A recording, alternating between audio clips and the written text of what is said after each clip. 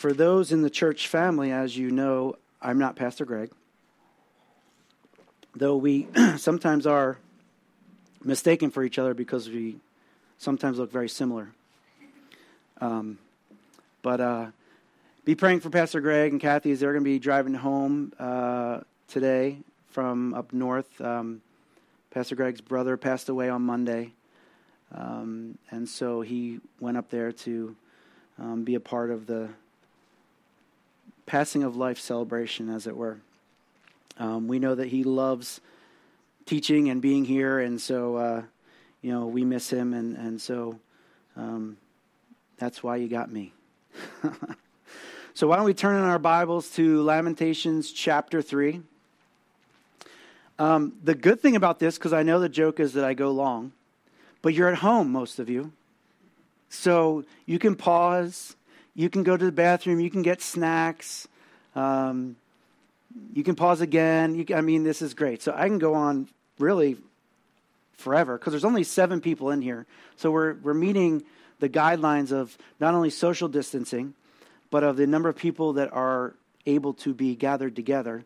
So this is great. So sit back, get your listening ears on, and I'm sure most of you have your comfy clothes on as well, and I'm jealous of that. But let's look at the Word. So Lamentations chapter 3, I'm going to give you a background first, because I think it's always important to do the background so we know the context, the writer, and all those things that bring life to it, bring life to what we're reading. Because a lot of the verses that we'll get to more toward the second half of the message, you know these things. We've heard them in a hymn. We're very aware of that scripture. But to understand the background and the why, I think is very important. And I think this is very applicable to what we're going through right now as a nation. And so for whatever reason, the Lord brought this to mind, and so this is what we're going to be soaking in this morning. So in the first verse, we get to see a dramatic line here. I'm just going to read the first line here. It says, I am the man who has seen affliction. This is going to be a melancholy of melancholy messages, if I ever heard from an intro. But why? So let's look at the life of Jeremiah. Jeremiah wrote Lamentations. He wrote the book of Jeremiah and the book of Lamentations. And this is, Lamentations means to lament, to cry over, he is in anguish over what is happening now to the nation. So the background of Jeremiah, he was one of God's prophets who served under 5 kings of Judah.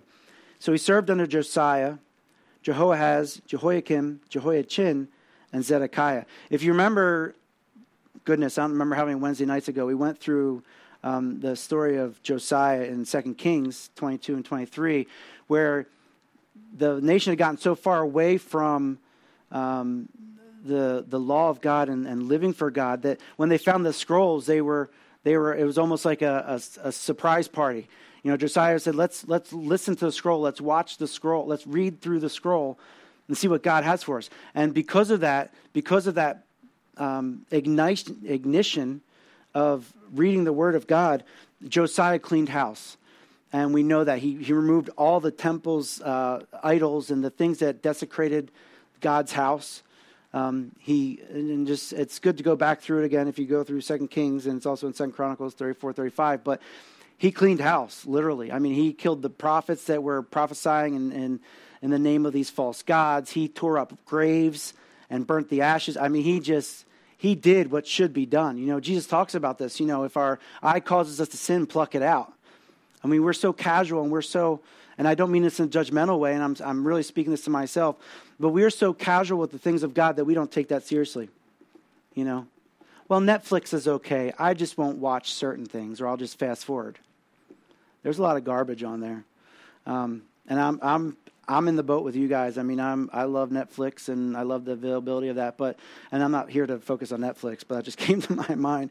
But what dedication do we have to if our arm causes us to sin, to cut it off and beat ourselves over the head with it? I think that was a Greek translation of that scripture.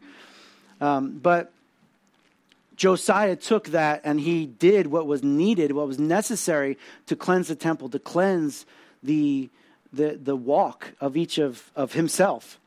This was not only for the nation, but Josiah was doing this for himself to be pleasing to the Lord. The sad part of that is after Josiah died, his son took over, and Jehoiakim was not anything like Josiah.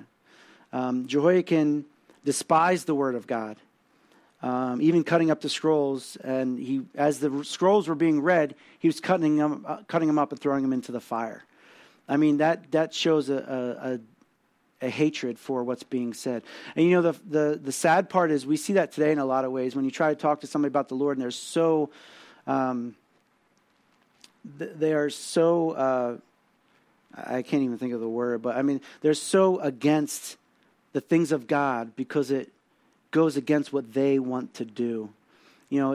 We see it sometimes even in church that people don't desire holiness. They don't desire the things of God. They just desire to know a God that will allow them to do the things that aren't so bad that they want to do.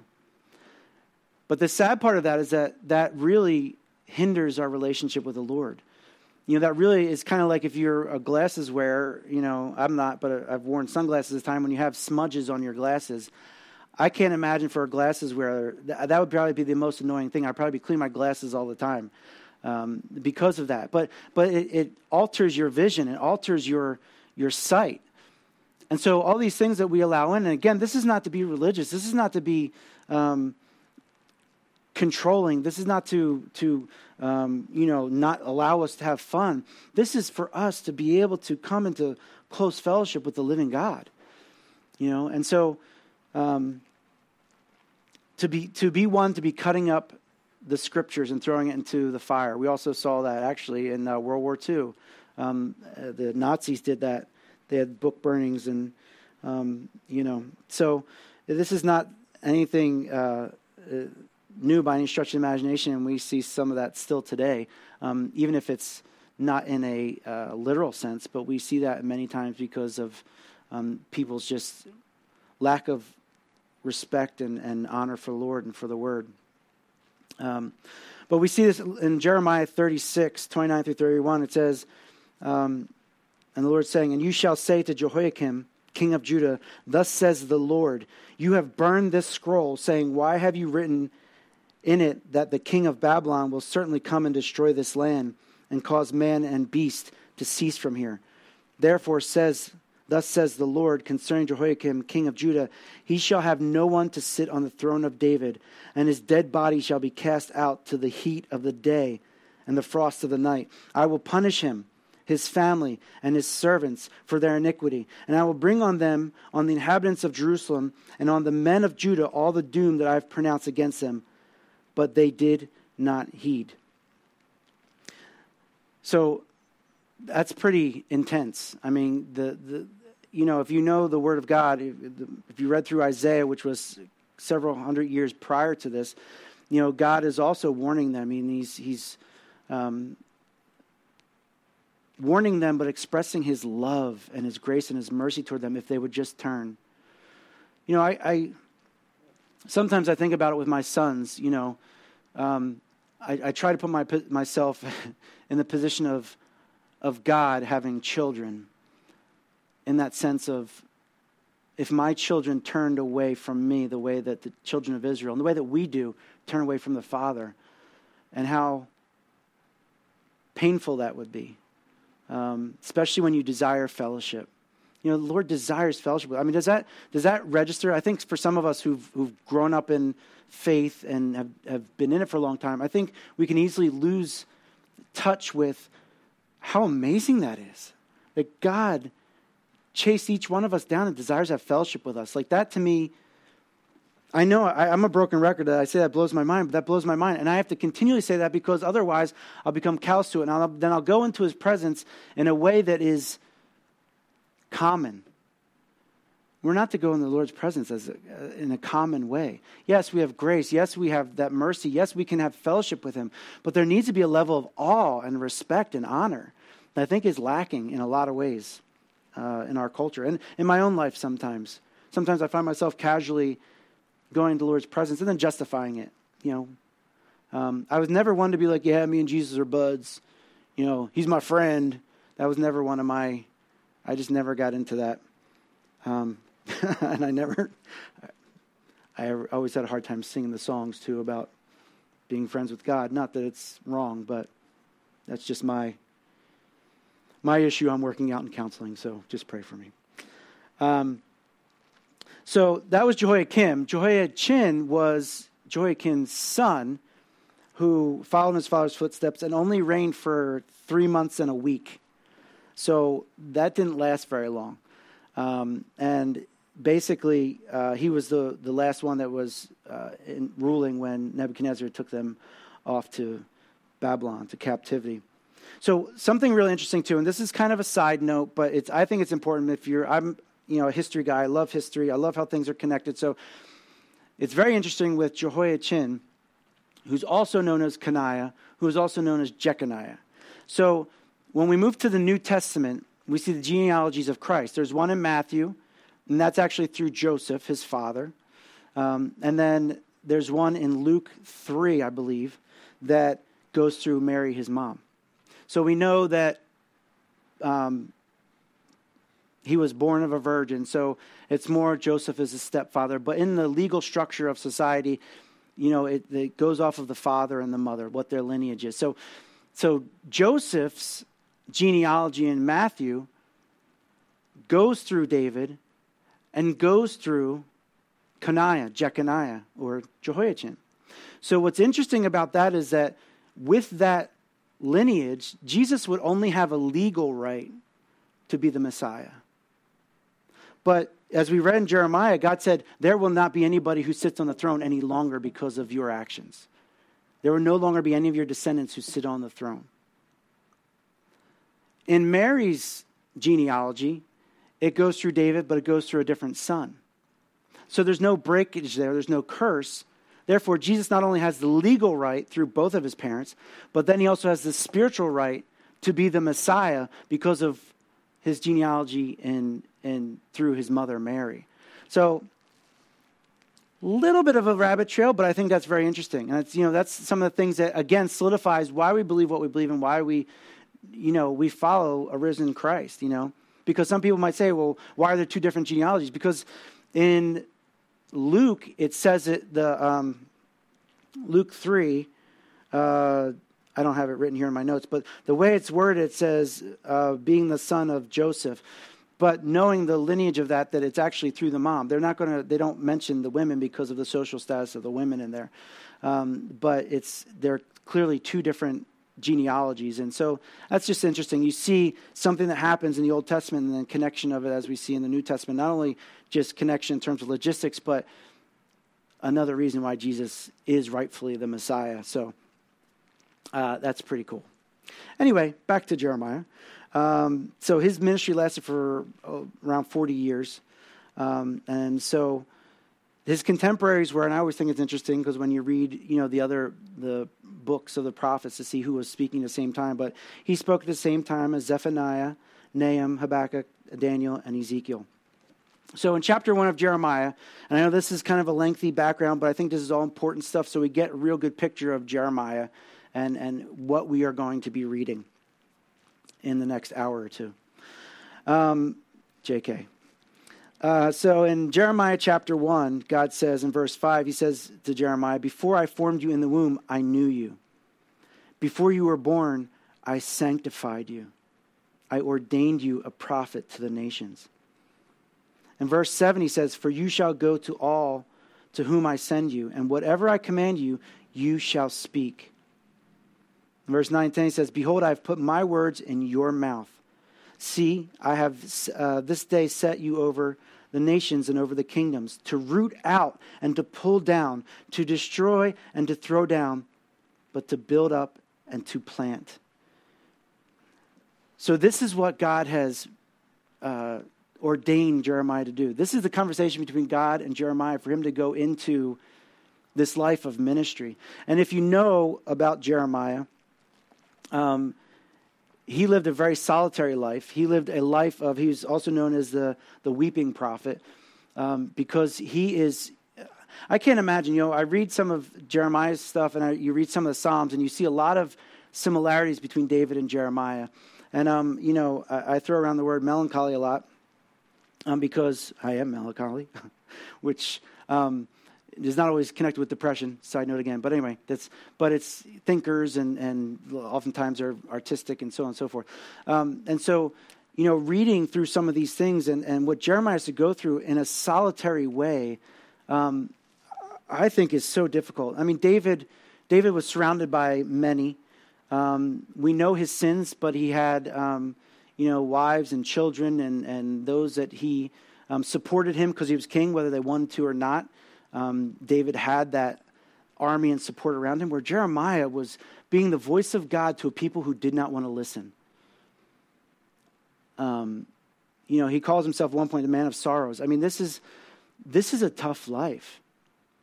Now, the interesting thing is, you wonder how many people today, I guess the question is we make this personal, because I always want to make it personal, because I want to walk out of here with something. That's the challenge to me, is making this personal. Is if God said to me, Bill, I want to make you a prophet for this generation, for what's happening in this world today.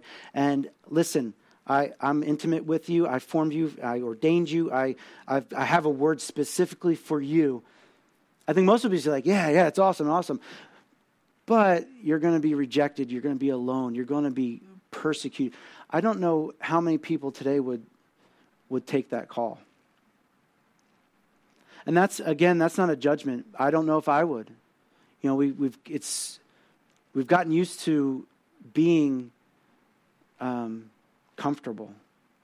I think today, in this day and age, being comfortable, anything other than that is a curse word, I mean, it's almost like we're trying to attain comfort, whether it's financial, whether it's sustenance with food, whether it's just getting along with everybody and, being politically correct and all those kinds of things. But is that maybe what happened to our nation, that we just got comfortable, or we got quieted, or we got calloused, or whatever it is that happened, that we got quiet and we're not standing up any longer for the things that are right?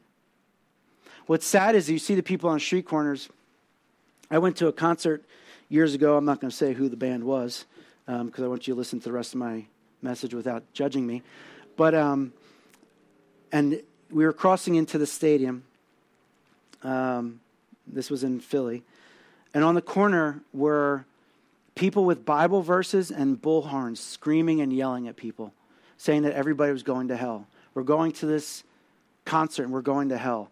And I just stood there, and the light was red for the longest time. Like, literally, it was like, I can't believe how long. And I'm getting more and more angry. I was burning up. I'm like, this is not the God of the Bible. Here's the thing.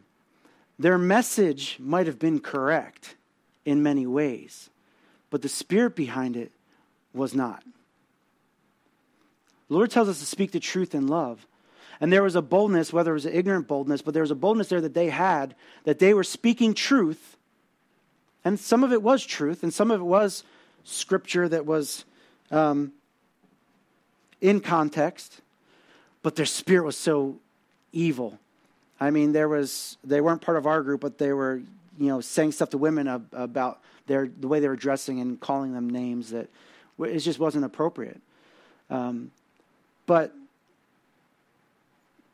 in a way, they isolate themselves. And again, this is not of God, but I'm looking at that, I'm saying, could I be one of those people and yet with the right spirit and the love of God? Would I stand on a street corner and be preaching the good news that we know of God?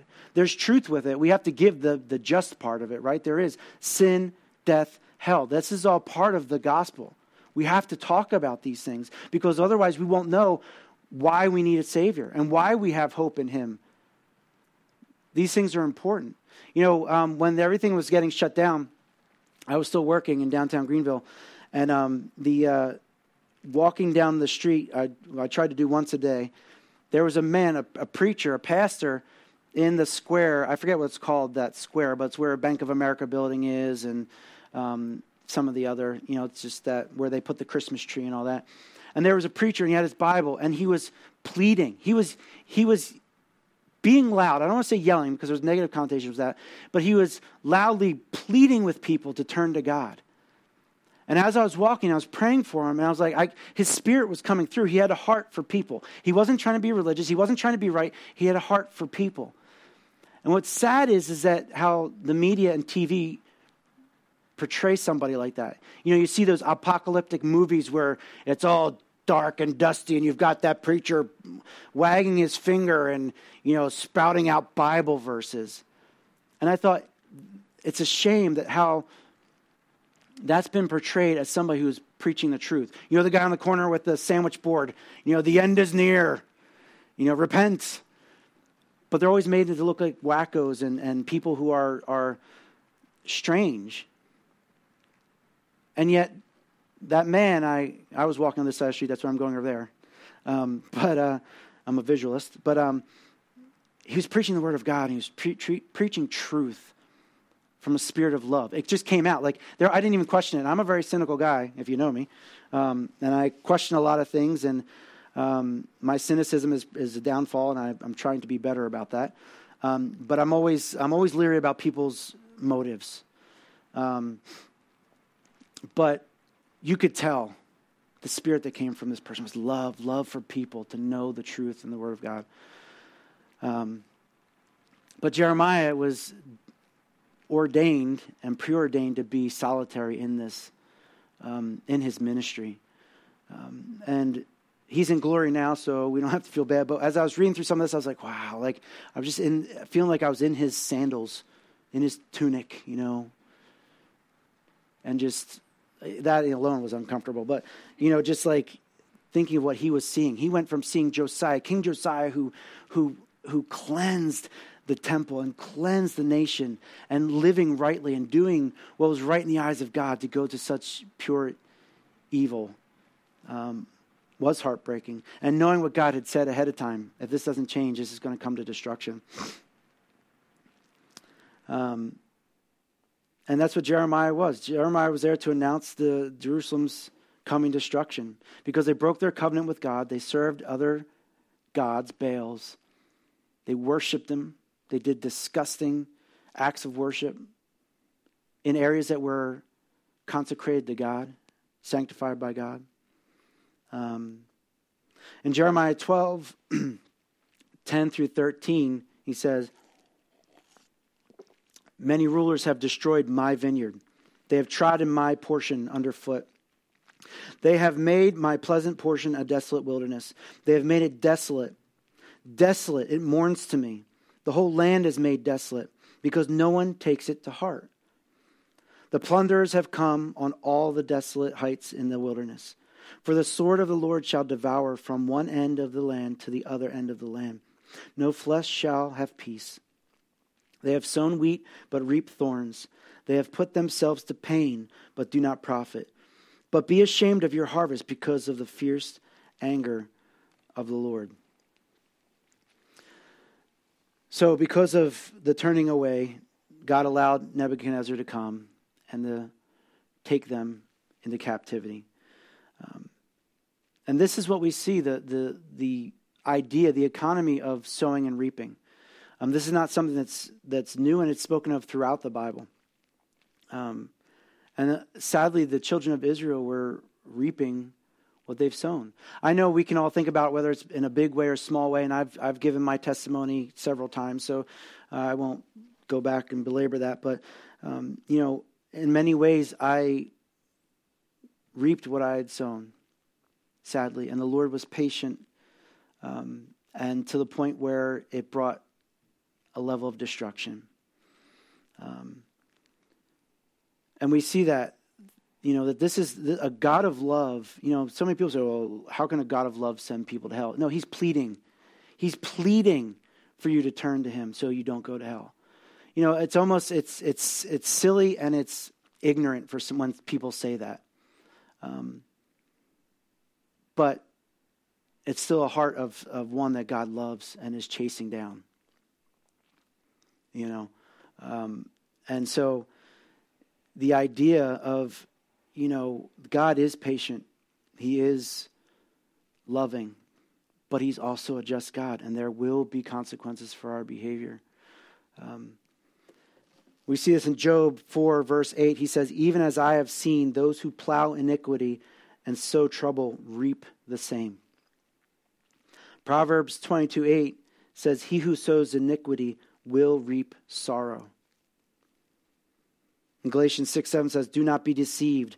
God is not mocked. For whatever a man sows, that he will also reap. Interesting, too, about this is that with Jeremiah, not that he was perfect, but he is reaping what the nation has sown as well. So let's get into the text, and listen to now that we know this, we think about Jeremiah. Now, hopefully, the black and white words will be a little more colorful, a little more depth to them as we read through this. So Jeremiah says, I am the man who has seen affliction by the rod of his wrath. He has led me and made me walk in darkness and not in light. Surely he has turned his hand against me time and time again throughout the day. He has aged my flesh and my skin and broken my bones. He has besieged me and surrounded me with bitterness and woe. He has set me in dark places, like the dead of long ago. He has hedged me in so that I cannot get out. He has made my chain heavy. Even when I cry and shout, he shuts out my prayer. Stopping there real quick, and I'm not going to dissect all of this, even though we could spend weeks and weeks and weeks on this. But the interesting part here is that, I think many of us can relate to the things we're reading here, whether it's something that you've been through in the past and it takes you back to that, or maybe something you're going through right now, especially in this time of what we're living through. It's very easy to feel desperate and that kind of anguish. And so, you look at this and you're saying, he says that, he cries and shouts and even his prayers are shut out. Looking at those things, and we want to make sure as we go on, as we do that self-examination, is there anything in our lives that is prohibiting our prayers from being heard? Because God will not hear all of our prayers. I think that's the foolish thing that we think is that, well, he's a God of love, he hears it all. And there's prayers that God doesn't listen to. Why? If we're living in sin, we're living with unforgiveness. Even in the New Testament, the Lord says, if men are not living with their wives with understanding, your prayers will be hindered. I mean, these are things that the Bible tells us that our prayers will not be heard. They will be hindered if these things are happening. And that is important for us to know, and especially in the self-examination of, okay, what in my life would be hindering my prayers to God?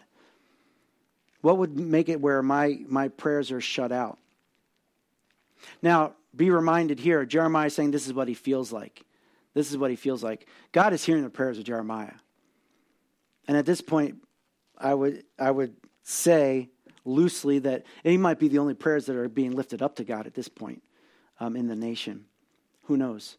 But as believers, I would think as we would want to cleanse the temples of our lives, if we want to, remove the planks in our eyes, then we would want to also look and see what would be hindering our prayers. We've talked about it before, and I spoke on that before about that unforgiveness. What God tells us about unforgiveness, it's deadly to the soul, and to the spirit, and to fellowship.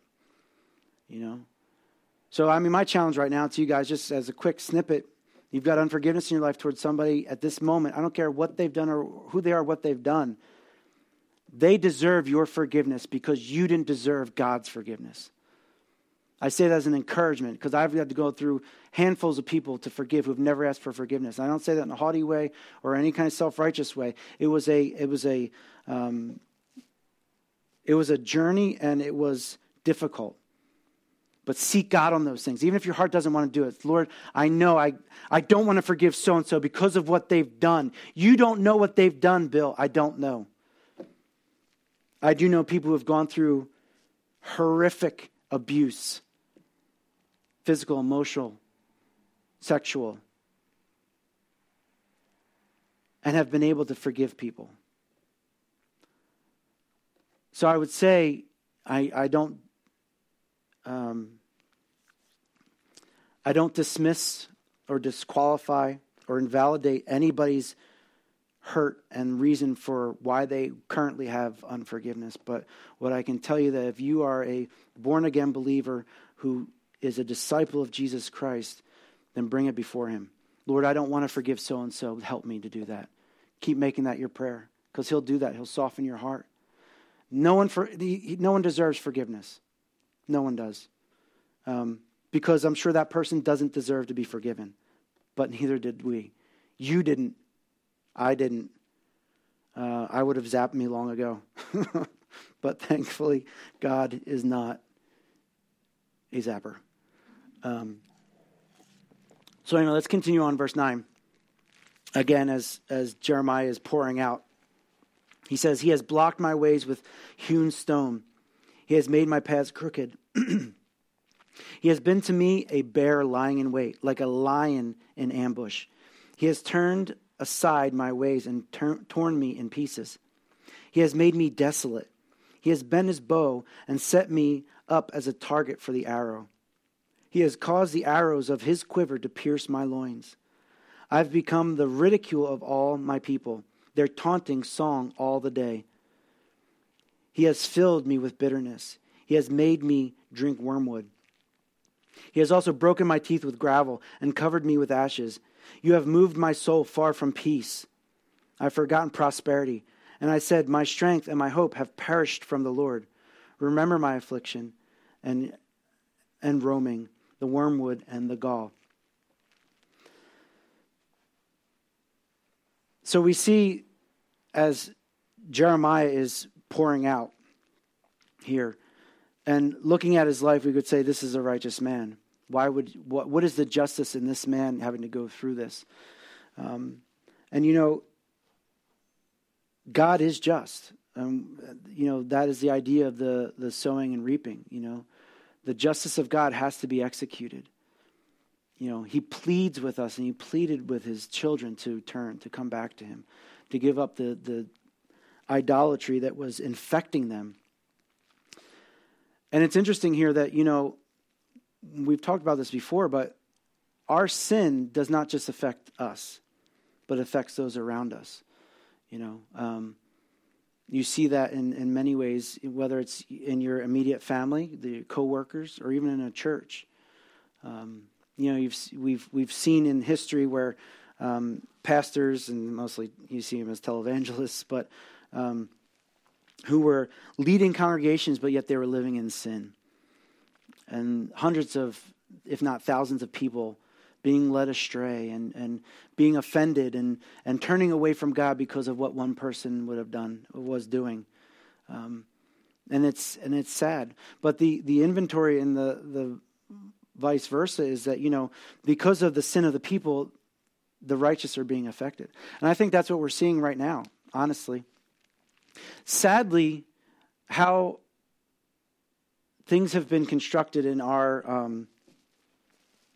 society, you know, things get coined like, and I'm just only going to talk about this briefly, but things get coined as like conspiracy theory, which, interestingly enough, the CIA were the ones that came up with that term during the Kennedy assassination to dismiss people. But anyway, we're not going to go into that. But anyway, but when you come up and you say, hey, the things that are happening right now, I think this is because of God's judgment. Because he's saying, turn to me. This is not the judgment of, I'm looking to zap people and kill people and wag my finger. This is, hey, world. This is not just the United States, but United States, world, turn to me. Our whole world is shut down right now because of this virus that I believe is warfare, but whatever you believe is fine, and we're all entitled to our opinions. And the Lord will show you that I'm right eventually. But the world is shut down. We're having tornadoes. We're having massive storms. We're having floods. There's pestilence. There's all these things that are happening around us. And how can we not look and say something's happening? You know, I had somebody at work say one time when this all started saying, you know, the master ain't happy. And I said, you're absolutely right. The Lord's not happy. The Lord is not happy right now with what's going on. This should be turning us to him. This should be waking up the church and having us turn. You know, there shouldn't be just one Jeremiah who's in anguish seeing the nation. We should all be in anguish seeing what's going on. But instead, we're not. Instead, we're just, well, that's for them. You know, we're afraid of how we're going to look. We're afraid we're going to lose Facebook friends. Or we're not going to get the likes that we want, or all that kind of stuff that our society has come to, where people are now having to be in therapy because they're not getting enough likes on their posts. Are you kidding me? Like, seriously? Seriously? I'm trying to have compassion right now. I'm losing compassion. Okay. I mean, that's how we've gotten. Is this not strange?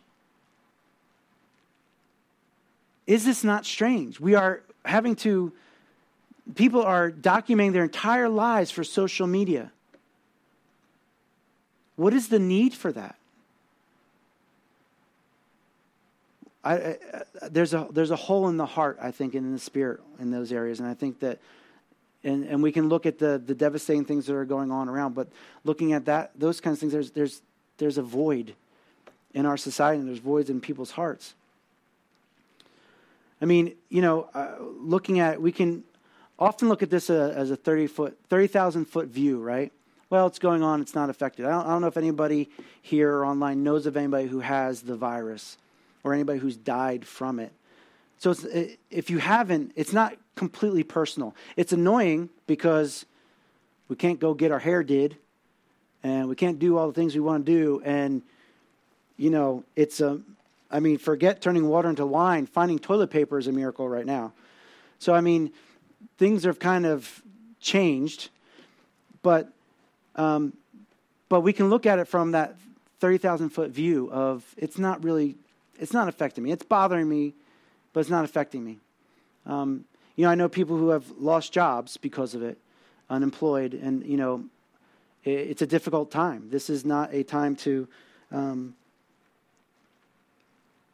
taking it lightly. And honestly, I've not heard of anybody losing their jobs. So, you know, I would say, and this is my encouragement to what we talked about earlier, like reach out. Let's as brothers and sisters, let's talk. It's not been passed to me that people have lost their jobs. It's been an inconvenience, but if you've lost your job, let me know so I can be praying for you, or maybe I can help. I don't know. We help each other. That's what we're here for. We're brothers and sisters. You know, I reach out for help from my brothers and sisters all the time, especially being relatively new to the area. You know, that's what we're here for. So, shame on you if you're not reaching out. Just saying. But taking this from a 30,000 foot view, and maybe that's why God had Jeremiah go through this was personal. What Jeremiah was dealing with was personal. I mean, I'm just going to read back through it real quick. Where Jeremiah's saying, he made me walk in darkness. He turned his hand against me, aged my flesh. That would kill society today, wouldn't it? If God was aging our flesh and we couldn't get Botox. Anyway, or the store to get our makeup. All right, I was going to go. Anyway, he says he's broken my bones. He's besieged me, surrounded me, bitterness and woe. Set me in dark places like the dead. I can't get out. He's made my chain heavy. I cry out. My prayers aren't heard. He blocks my ways. My paths are crooked. I feel like there's a bear lying awake. Think of the unsettledness of a bear lying. Can you imagine? Do you ever go walking in the woods and you're like, I haven't lately, but there could be bears. There could be a bear. Like, what are you going to do? Seriously. I mean, I know what we say. Yeah, I'm going to kick that bear, and then I'm going to, poke its in its eyes. I'm going to do a jujitsu move, and then I'm going to pull out my knife. And no, you're going to soil yourself, and then hopefully you'll know what to do after that. Like, can you imagine that fear? I can't imagine the spirit that Jeremiah is living with. This is an unsettled. If you've ever been away from the peace of God, it is one of the scariest things in the world. That's what hell is, by the way. The peace of God removed. We have God's peace and spirit in our world right now. And this is how bad it is right now. Praise God, we have his peace. When he removes that from this world, I can't imagine. I can't imagine living with with that lack of peace. And this is what Jeremiah is saying. He feels like a bear is lying in wait. A lion is waiting to ambush. I mean, that's scary. I don't know if you're watching those videos online, seeing those kinds of attacks. I mean, that's scary to be living with that feeling. He has turned aside my ways. He's torn me in pieces, made me desolate, set me up as a target for all of the arrows. He's pierced my loins. I'm ridiculed. They have a song that actually taunts me. I mean, I shouldn't laugh. That's bad. He filled me with bitterness, broken my teeth, covered with ashes, far from peace. He says, I've forgotten prosperity. I don't even know what that is. He says, his strength and hope have perished from the Lord. I mean, this is anguish that I don't know if we even can comprehend to this degree. But Spurgeon says this. He says, this seems to be the hardest part of our lot, that God should lead us into darkness. And again, going back through all those things that I just read. Yet, brethren, that is, on the other hand, the sweetest thing about our trial. Because if the darkness be in the place where God has led us, it is best for us to be in the dark. Let that soak in for a moment. And as we'll see as we continue to read, God led Jeremiah to this place. If God leads us to a place, then we know as believers, or at least we'll give it lip service. We'll at least say it out loud to sound good. That, well, that's where we're supposed to be, and the will of God is where we're supposed to be. No place better. You know, if I'm called to, I don't know, think about a place where there's conflict. If I'm called to the Middle East to preach the gospel, which would seemingly be the most dangerous place or actually Africa right now, there's so many being persecuted. It's not on the news, but if you actually look at other sites and other news outlets, specifically Christian ones, where there's several African nations where churches are daily being attacked. Christians are daily being killed. Children, women and children. I mean, it's sickening. It's sad. But if God has specifically called me there to a place of danger, then what do I have to fear? And my life is surrendered anyway, so my life is not mine, right? But it's the Lord's. These are all things that we can say and sound nice, but is our heart, just like we talked about with removing things from our lives, is our heart that, okay, Lord, your will be done? And do we truly mean that? Jeremiah is walking this out. Micah 7:8 says, and this was always a favorite verse of mine, it says, do not rejoice over me, my enemy. When I fall, I will arise. When I sit in darkness, the Lord will be a light to me. See, at this point in Lamentations, if you are not a believer, a born-again believer, as talked about in John 3, if you are one who is religious but doesn't have a relationship with the Lord, haven't surrendered your life to him, this is kind of where your message stops. This is where you have nothing else to cling to beyond what we just read in our text. Because you don't have any solid or eternal hope. Because if you don't have God and your hope is not in God, then what is it in finances? Do you see the stock market? I mean, that if your hope is in the stock market, I'm really sorry for you. And that's a real pain and struggle right now for some. I get that. People's 401ks and retirement funds. Hey, brothers and sisters in the Lord, don't fret. The Lord knows. He knows every hair on your head. He takes care of the sparrows. Don't fret. He owns the cattle on 1,000 hills. Don't be afraid. But to those who don't know the Lord, what is your hope in? The stability of our country? A president? Peace in the land? Walmart? Like what? And I ask that seriously. Think about where is your peace coming from? And I can tell you, and I'm not mocking you and I'm not putting it in any kind of way, but your peace is going to be on sandy ground. And the waves are going to come and they're going to etch away at the foundation of your peace. And it's not going to be stable. you are not going to be able to have anything that you can say with confidence and assurance that your peace is secure. But for the believers, for us who are born again, for us who love God and are living by the Spirit, not of the flesh, we have a living hope, right? We have a living hope that is undefiled, that does not fade away. You know, that's what the Lord told us about. We are ones who are founded on the rock. And thankfully, it's the rock of our salvation. And so with that, we go back to our text because this is where Jeremiah, I'm not going to say he's done crying, but this is where he is bringing back the hope of his calling. So we see in verse 20, it says, "My soul still remembers and sinks within me. This I recall to mind. Therefore, I have hope." One thing to notice here, and it's important, is that Jeremiah is taking action. He's not taking action against people or toward people. He's not taking any action other than to himself. He's not being passive, but he's bringing to memory what? What is he bringing to memory that's giving him hope? The truth of what he knows about the Lord God. This is so important that we, no matter how deep we get, and the Lord allows us to have our, I was going to say pity parties, but that's not kind. But he allows us to have our times of struggle and our times of crying and weeping.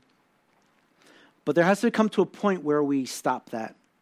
Because it's so easy for some, and sometimes it's just the wiring, how people are wired, that they are very self-reflective, that they can't think about anybody else but themselves.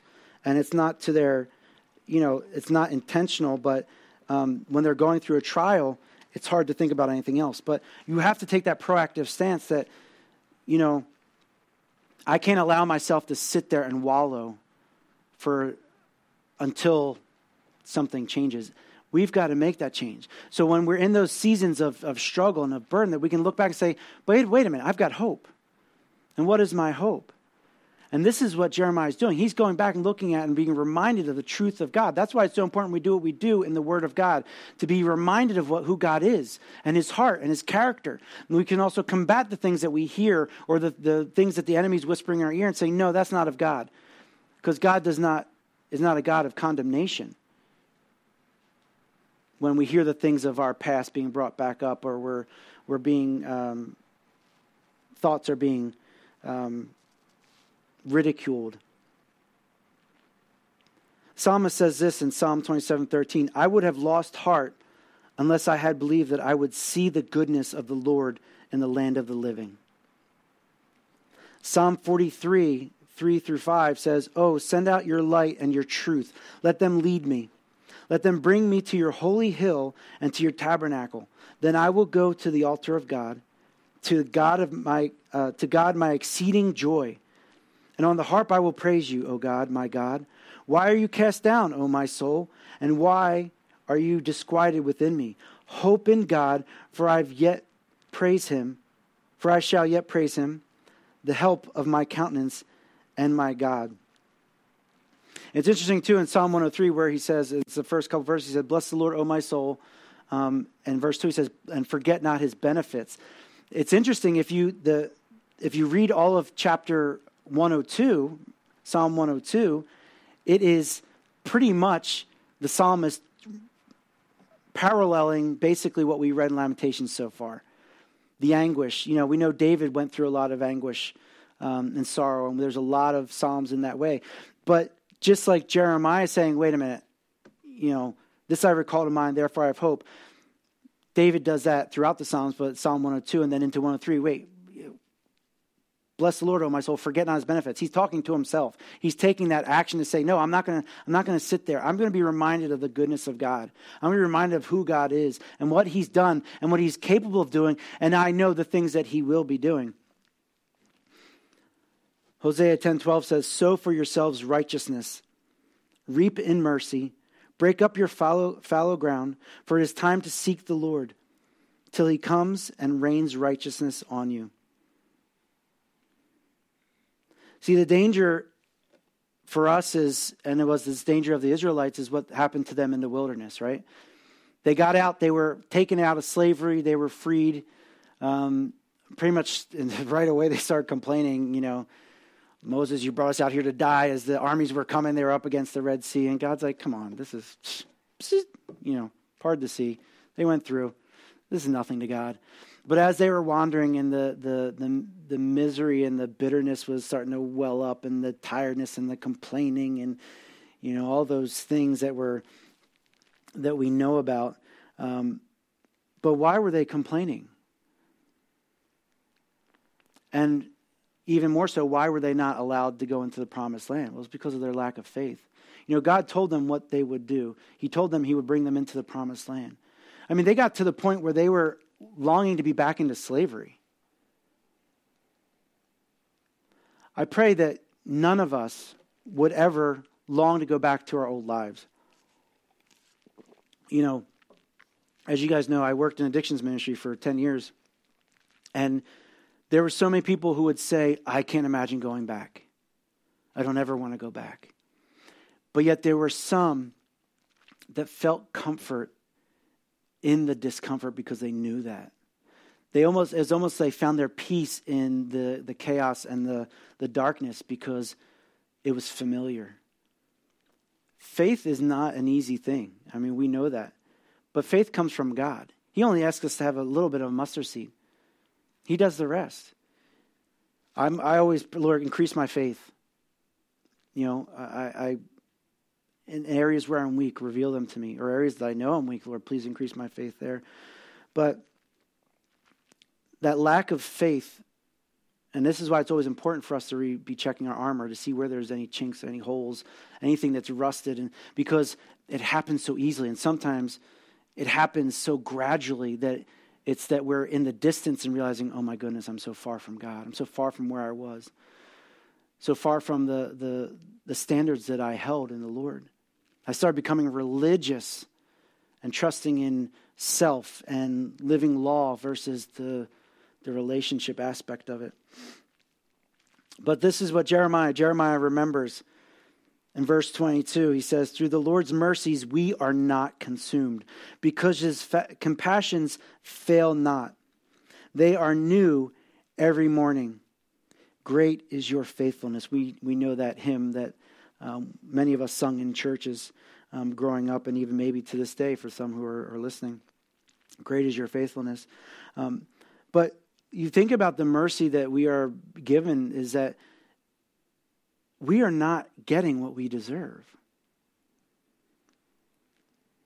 I mean, if you want to take it to the core concept of our faith, if you are saying, I can't see any goodness, I can't, everything's falling down around me, and listing out all of your woes, and again, I'm not dismissing it. This is just how I sound. I don't mean to sound dismissive, but I'm not dismissing it. But it is a real thing, and it is a personal thing, and I do not dismiss it whatsoever. But don't tell me you don't have anything to be grateful for. Don't tell me you don't have anything to rejoice in. If there's one thing that you can rejoice in, is the fact, if you claim to be a born-again believer, is the fact that God saved you. And you are not getting the hell that you deserve. Praise God. I mean, we could just stop there. But is that enough for us? Sometimes it's so hard to see because of what's going on around us and we feel the darkness. It's hard for us to even see that little glimmer of light. But remember, where there's even a hint of light, then there's not complete darkness. Sometimes we have to go to that one base point, that one base fact of God, and start there. Thank you, Lord, that you did save me. I'm not getting the hell that I deserve. Oh, I wouldn't want to live in that hell. Lord, and you have given me peace. And I don't want my peace to be circumstantial or based on people. Lord, I want my peace to be in you. You start that dialogue with the Lord, and he starts reviving your spirit and your heart. The Lord's mercies are innumerable. I mean, if you get to a point where you are stopping your list of the mercies of God in your life, filtering. You need to re-examine your life because his mercies are innumerable. I bet you we could, and I know it would be tedious and laborious, and nobody would want to do that, especially with me standing here. But I bet you we could personally sit for hours and still not be done if we went through how the Lord was so merciful to us through our lives. We often will pray or think about the big chunks of our lives. I remember when I was a teen and I did X, Y, and Z, and and then in my 20s, oh boy, but when you bring it back to specific moments in time, I remember specifically as a teenager, areas where my testimony could be radically different and not in a great way. If I might not even be alive, where I remember the Holy Spirit as I was going off, him just being like, no, I'm putting a barrier here, Bill. And and that was out of his grace, his mercy for me, because I desired to do that. And sometimes oftentimes he'll allow us to walk out our wills to bring us to the end of ourselves. But I know there's specific times where the Lord just kind of tapped me and be like, we're going to put a train track arm down there, so you just keep going the other direction, And I pray this for my sons too, The only thing we can control is ourselves, and we have a hard time doing that, right? But to be able to be in that place of just taking inventory of the mercies of God that are innumerable. And the blessing is that not only does mercies don't fail, they're new every morning. It's not like we exhaust it, like by the end of the day, God's like, come on, Bill. Like, seriously, I got to deal with all these other people too. You're really wearing me out. We don't exhaust God. But the blessing is that freshness, that newness in the morning that comes from the Lord. I mean, that excites me. I don't know about you, but to me, that's exciting. Psalm 30, verse 5 says, "For his anger is but for a moment. His favor is for life. Weeping may endure for a night, but joy comes in the morning." I would encourage you to each morning have that as your mindset. Okay, I'm going to start this off fresh and new in the joy of the Lord. Don't bring yesterday's garbage and yesterday's baggage into the next morning. You might still have to deal with some of that stuff. Do it prayerfully. Do it in faith. Get your armor on. Get your spirit prepped. Lord, give me wisdom. Strengthen me. Help me.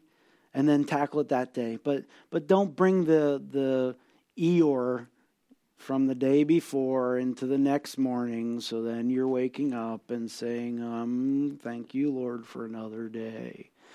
I challenge you, because even if we're not doing that outwardly and verbally, I think sometimes our spirits can be like that. And Hebrews 4:16 says, "Let us therefore come boldly to the throne of grace, that we may obtain mercy and find grace to help in time of need." Anything that we need, God has waiting for us, ready to give us without any restrictions. He wants to pour these things out upon us. So in our time of need, cry out to the Lord, and he might supply. And I encourage you to go to him first.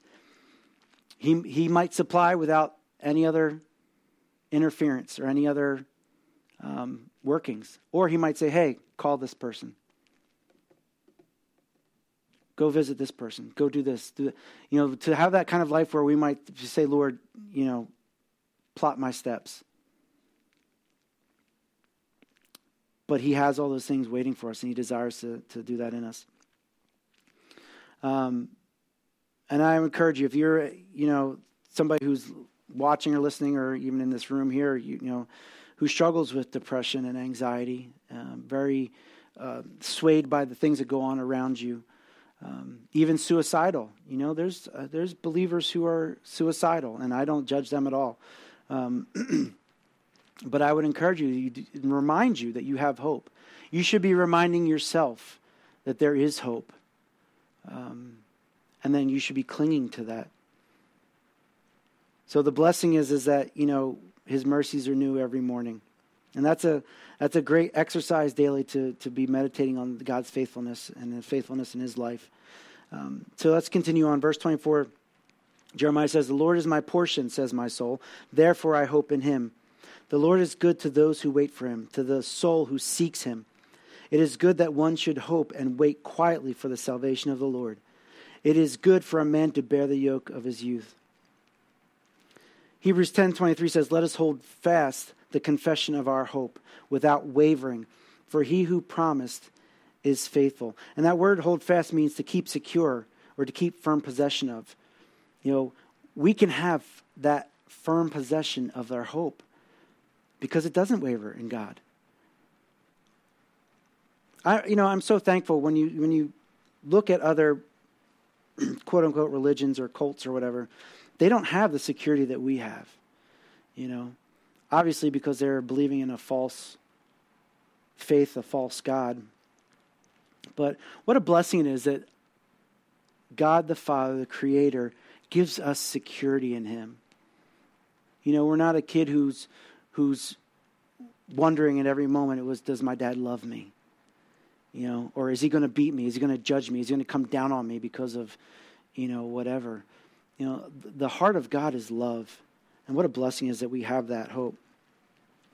1 Peter 1:3-5 says, blessed be the God and Father of our Lord Jesus Christ, who according to his abundant mercy has begotten us again to a living hope through the resurrection of Jesus Christ from the dead, to an inheritance incorruptible and undefiled and does not fade away, reserved in heaven for you, who are kept by the power of God through faith for salvation, ready to be revealed in the last time. How great a hope do we have? And God says, these are all the things I have for you. But he says, this is all kept by the power of God through our faith. So even all these things, he has us secured in him, in his hands. All we have to have is just that little bit of faith to believe it. It doesn't get much easier than this and simplistic, and yet we will never get to the end of getting to know God and digging deeper and going deeper with him. So the question is the Lord your portion, or does he satisfy your soul? Jeremiah's hope is because he lives and believes that the Lord is his portion. This is why he's gotten to this point. Because of his belief in the character of God and who he is, that he's able to get to this point to be rejoicing in such dark times. Verse 28 says, let him sit alone and keep silent because God has laid it on him. Let him put his mouth in the dust. There may be yet hope. Let him give his cheek to the one who strikes him and be full of reproach. For the Lord will not cast off forever. Though he causes grief, yet he will show his compassion according to the multitude of his mercies. And it's interesting, but be mindful of that the Lord does allow these things to happen. But there's purpose in it. Verse 33 says, for he does not afflict willingly, nor grieve the children of men. So we have to look at this and say, then why? What is the purpose? When you're going through these times, okay, Lord, why? Is it because you're exacting justice right now? Is it because you're correcting me, chastising me? But ultimately, we've got to understand it's because he loves us. We know this verse in Hebrews 12:7 says, if you endure chastening, God deals with you as with sons. For what son is there whom a father does not chasten? God's love is what chastens us, because he desires for us to walk in holiness and with him. Verse 34, to crush under one's feet all the prisoners of the earth, to turn aside the justice due a man before the face of the Most High, or subvert a man in his cause, the Lord does not approve. Who is he who speaks and it comes to pass, when the Lord has not commanded it? Is it not from the mouth of the Most High that woe and well-being proceed? Why should a living man complain, a man for the punishment of his sins? People often will forget their sin and then say the woe is me, or forget why they're in a situation, like the children of Israel. Jeremiah and the people very well know why they're in the position they're in. God made it clear, and he pleaded with them several times to turn from their wicked ways. Verse 40 says, let us search out and examine our ways and turn back to the Lord. Let us lift our hearts and hands to God in heaven. The importance of examining our ways, and we've already talked about that. But this should be whether we're living in prosperity or we're living in the trials and the tribulation that we seemingly are in now. I think it's a daily examination that we need to do. Paul talks about this frequently, right? Examining ourselves to see if we're in the faith, to see if our work is pure, to see if our motives of our actions are right. Examining ourselves before we take communion. We should be continually taking inventory of ourselves, of our thoughts, our words, our actions. This is important. And we should do it because Ephesians 5:10 tells us that we need to find out what is acceptable to God. I mean, that's the most important part of it. If we're not doing what is acceptable to God, then what are we doing? It becomes religion. And Isaiah talked about God talking about, I think it was chapter 57, where he's saying about, you're having a fast, but this is not one I've called. I've been called for this fast because your lives aren't even living rightly. That's a gross paraphrase of the entire chapter, but there you go. Point being that we need to find out what is acceptable to God. I'm sorry, because otherwise then it just becomes religion and it becomes self-motivated. It's interesting, one pastor I heard say that, the Old Testament talks more about turning back or returning to God than it does about the initial turning to God. Why? Because he knows our frame. He knows our proclivity is to wander. Our minds, our thoughts, our motives, all those things. Verse 42 says, we have transgressed and rebelled, and you have not pardoned. But you know why he hasn't pardoned? Because they haven't repented. As we know, the heart of God is to forgive those who come in true repentance.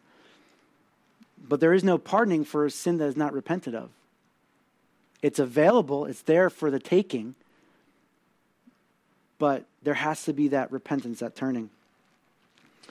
And he says in verse 49, my eyes flow and do not cease without interruption. Verse 55, and we're getting to the end here, he says, I called on your name, O Lord, from the lowest pit. You have heard my voice. Do not hide your ear from me, from my sighing, from my cry for help. You drew near on the day I called on you and said, do not fear. O Lord, you have pleaded the case for my soul. You have redeemed my life.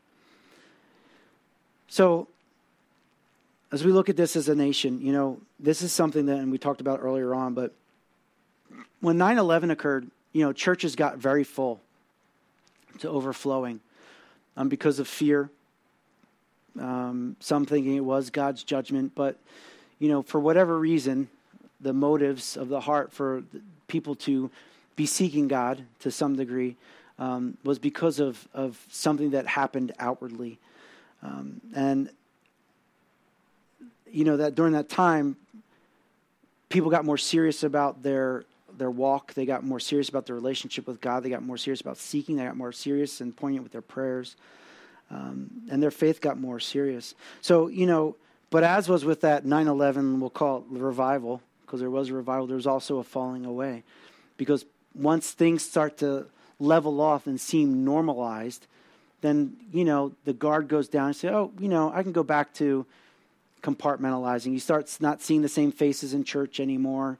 You see that change kind of going back. But right now we're living in a pandemic, like we said.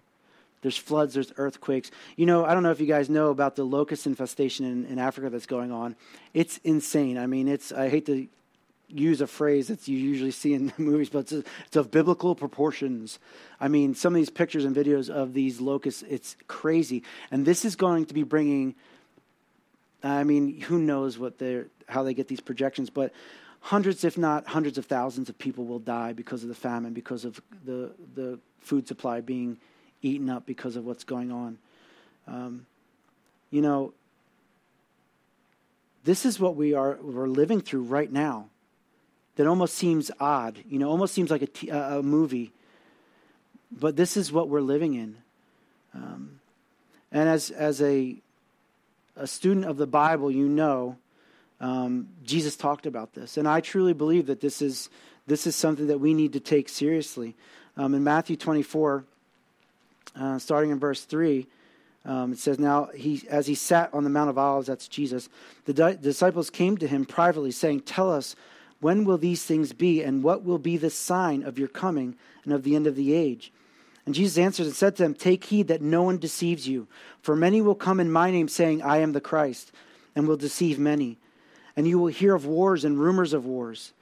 See that you are not troubled, for all these things must come to pass, but the end is not yet. For nation will rise against nation, and kingdom against kingdom, and there will be famines, pestilence, and earthquakes in various places. All these things are the beginning of sorrows. Then they will deliver you up to the tribulation and kill you, and you will be hated by all the nations for my name's sake. And then many will be offended, will betray one another, and will hate one another. Then many false prophets will rise up and deceive many, and because of lawlessness will abound. The love of many will grow cold, but he who endures to the end shall be saved. And this gospel of the kingdom will be preached in all the world as a witness to all the nations, and then to the end will come. I believe we're seeing this to a degree. And my question is to you, brothers and sisters, are you ready? Are you ready for the Lord's return? Are you longing for it? I remember parts of my life where I didn't want the Lord to come because I was enjoying life. And that kind of shows you the seriousness of my walk and my relationship, my faith in God. But it's hard to deny what we're seeing right now. And really, the Lord gives us that warning, and we see in Matthew 25 too, he talks about the 10 virgins. 5 were ready, 5 were not. And when the Lord came, the ones who were not ready were panicked. And they were not diligent and vigilant in waiting for the Master's return. They weren't prepared. And I think this is a time now for us to be prepared. This is a serious time. And to be prayerful of what that looks like. And what that is, we just had a car go by with massive bass and shook the place. Maybe that was God. Maybe, I didn't hear a trumpet. Never mind. Okay, sorry guys. But yeah, so the seriousness of our time is something that we really need to look at and to, I'm not saying unless the Lord's calling you to be a street preacher proclaiming to, in a loud voice, the kingdom is near.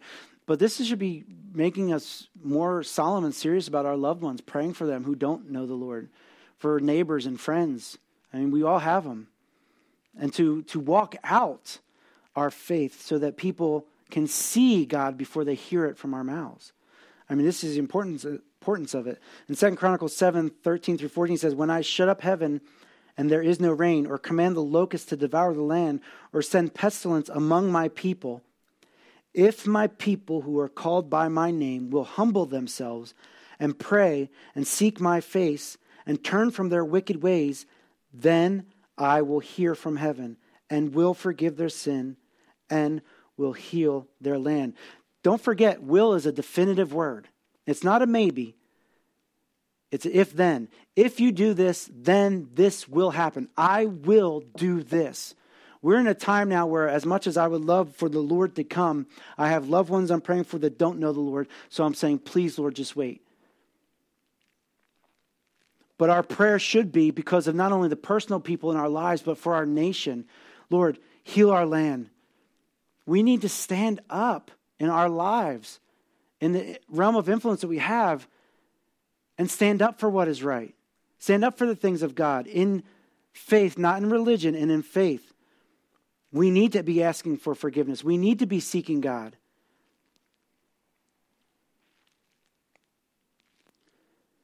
So in that, for brothers and sisters, we need to, not only at a personal level, but together as a family, we need to examine ourselves. Examine our part also in this body of Christ, in Calvary Chapel, Greenville. Are we doing what we should be doing? Are we using our gifts? Are we reaching the lost? Are we in our own enclave and cloistered away, or are we looking to minister to this area?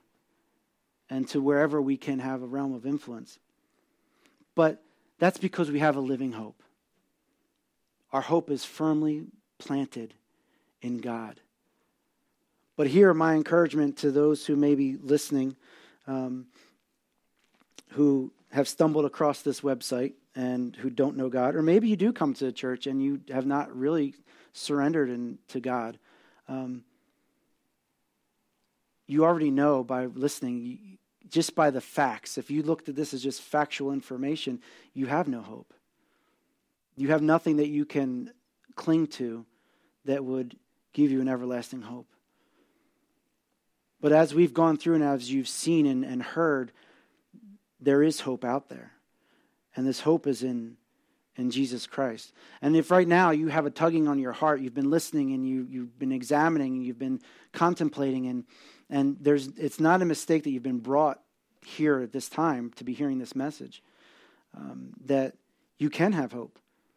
And that tugging, that unease in your chest, in your spirit, is God knocking at the door of your heart and wanting to have fellowship with you. So why not take this time to then surrender to God? You know, there's nothing that you are going to be losing, but you're going to be gaining so much more by doing that. To be counted as one of the brothers and sisters who will be with God in heaven, in paradise. And here's the simplicity of the gospel. So I'm just going to run through it real quickly. And for those who know the Lord, let's be praying for those who might be having ears that are hearing right now, that are on the cusp of surrendering to God. But here's the gospel, and we'll pop up some of these verses, but the basics is that we've all sinned and come short of the glory of God. I mean, that no one is righteous and as good in their own self. God's glory is here, and even our best gets us woefully short of that. The Bible tells us that there is no one who seeks God or does good, and that our hearts are desperately wicked. And that our sin is what separates us from God, and our sin has hidden us from Him. So there needs to be a payment of that sin. And that sin, for anybody who doesn't know God, is death. The Bible says the wages of sin is death. But thankfully, as we talk about and we celebrate here, that payment for that sin debt was the gift given by God. We didn't earn it. We didn't have to do anything but just accept it. And it was that gift of what Jesus did on the cross that we just celebrated. The world celebrated calling it Easter. We call it Resurrection Day. But Jesus dying on Good Friday, when He said on the cross, "It is finished," it was done. The payment was made. Praise God, the payment was made. There is no longer a debt for us for our sin. All of the creditors were paid. No more bills coming in the mail for our sin. It was done. It was finished. It was paid in full. And in that time, there was a separation between God and man. And in the temple, there was a veil that you couldn't go into God's presence. And God tore the veil from top to bottom so that we could come and have fellowship with Him. And that's the gift of salvation. And the Lord says that we are given that full access, that gift of salvation. And all we need to do is that we just call upon the Lord. Romans 10:13 tells us that if we call upon the Lord, we shall be saved. Shall and will are interchangeable. You call upon Him, you will be saved. It is a definitive. It's not a maybe. It's not a kind of hopefully, let's roll the dice. It's a shall be. It's a definitive action that will happen. So that's the simplicity of the gospel. I mean, it doesn't get any more simpler than that. And that to accept that gift, all you need to do is pray. And just like the simplicity of it, the prayer is simplistic too. So what I want to do right now is just let us pray. And if you are one who is feeling that tugging, you want to surrender your life to Jesus, you don't even fully know what it means. No one fully knows what it means. You learn and grow in that relationship.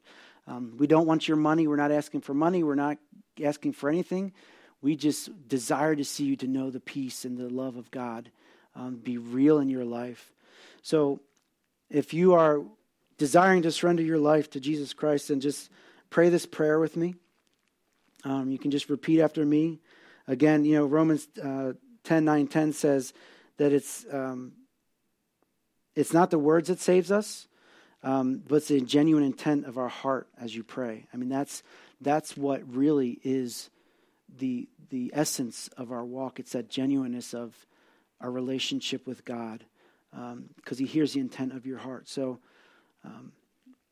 if you want to pray along with me to accept the Lord, and just repeat after me. Dear Lord, in the understanding of my depravity and sin, I humbly call out to you to forgive my sin, to wash me from the inside out.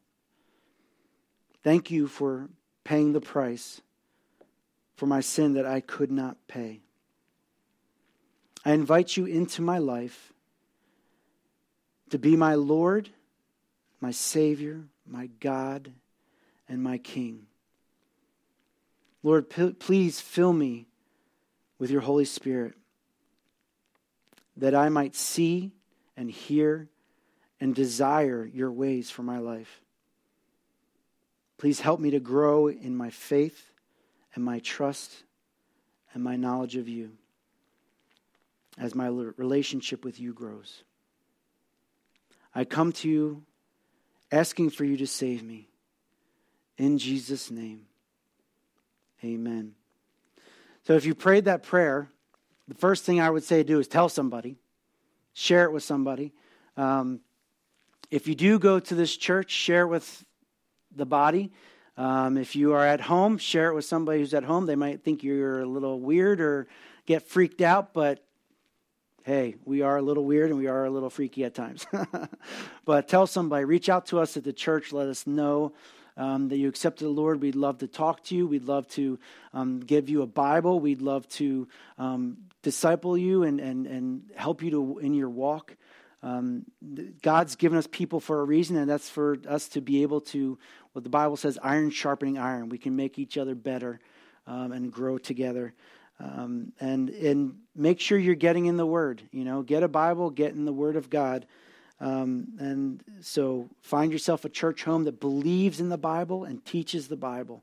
Again, this is a great place, but if you're not anywhere near Travelers Rest in Greenville, South Carolina, then find a place. And there's many Calvary chapels throughout. Not that that's the only church, but it's a good church. But there's many churches out there that you could become part of that fellowship. You are not to be an island. You're not to be solo. You are to be in a body so that we can bless you and you can bless us and we can be a family.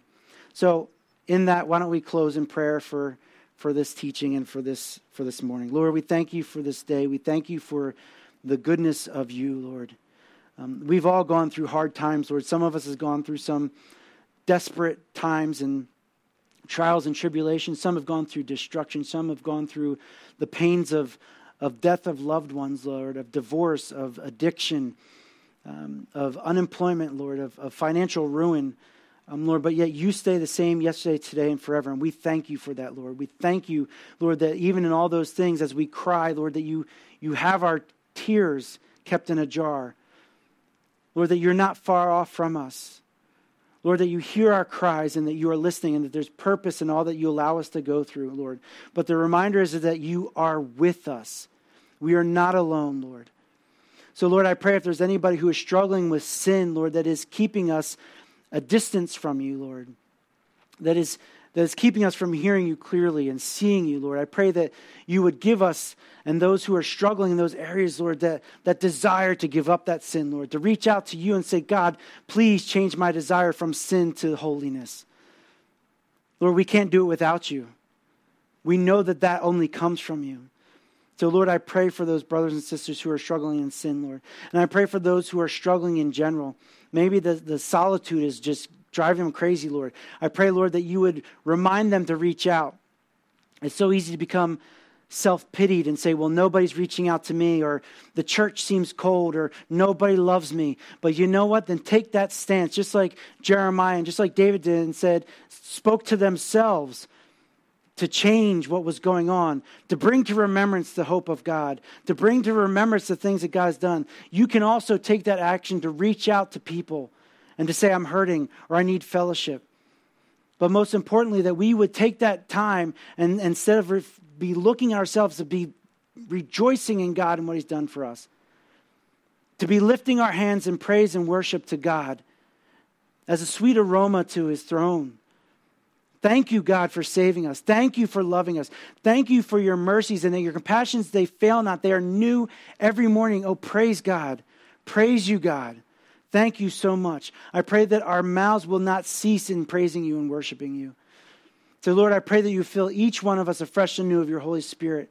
Lord, as we go on with our day, Lord, that this would not simmer and settle, Lord, but we would be walking with a song of worship in our hearts, that we would be continuing, Lord, to bless those around us in love of you, Lord.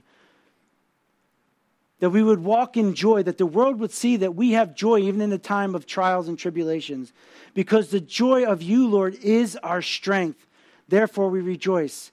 And you tell us to rejoice always, not when it's convenient, not when it's in the good times. Rejoice always. So, Lord, we will be a people that we will rejoice always. And again, we will rejoice because you have given a song in our hearts. You've given us a new song, Lord, and you are alive in our lives. We are your children. You are our God, our Father, and you love us. And, Lord, we are so grateful for that. So we come humbly, Lord, but boldly before your throne. In the name of Jesus Christ, who was and is to come, Lord, we praise you. We pray this in his name. Amen. I pray that you guys have a great week. Again, reach out. I can't say it enough. Reach out if you need fellowship, if you need help, if you need prayer. And Lord, we love you. And pray that you have a great week.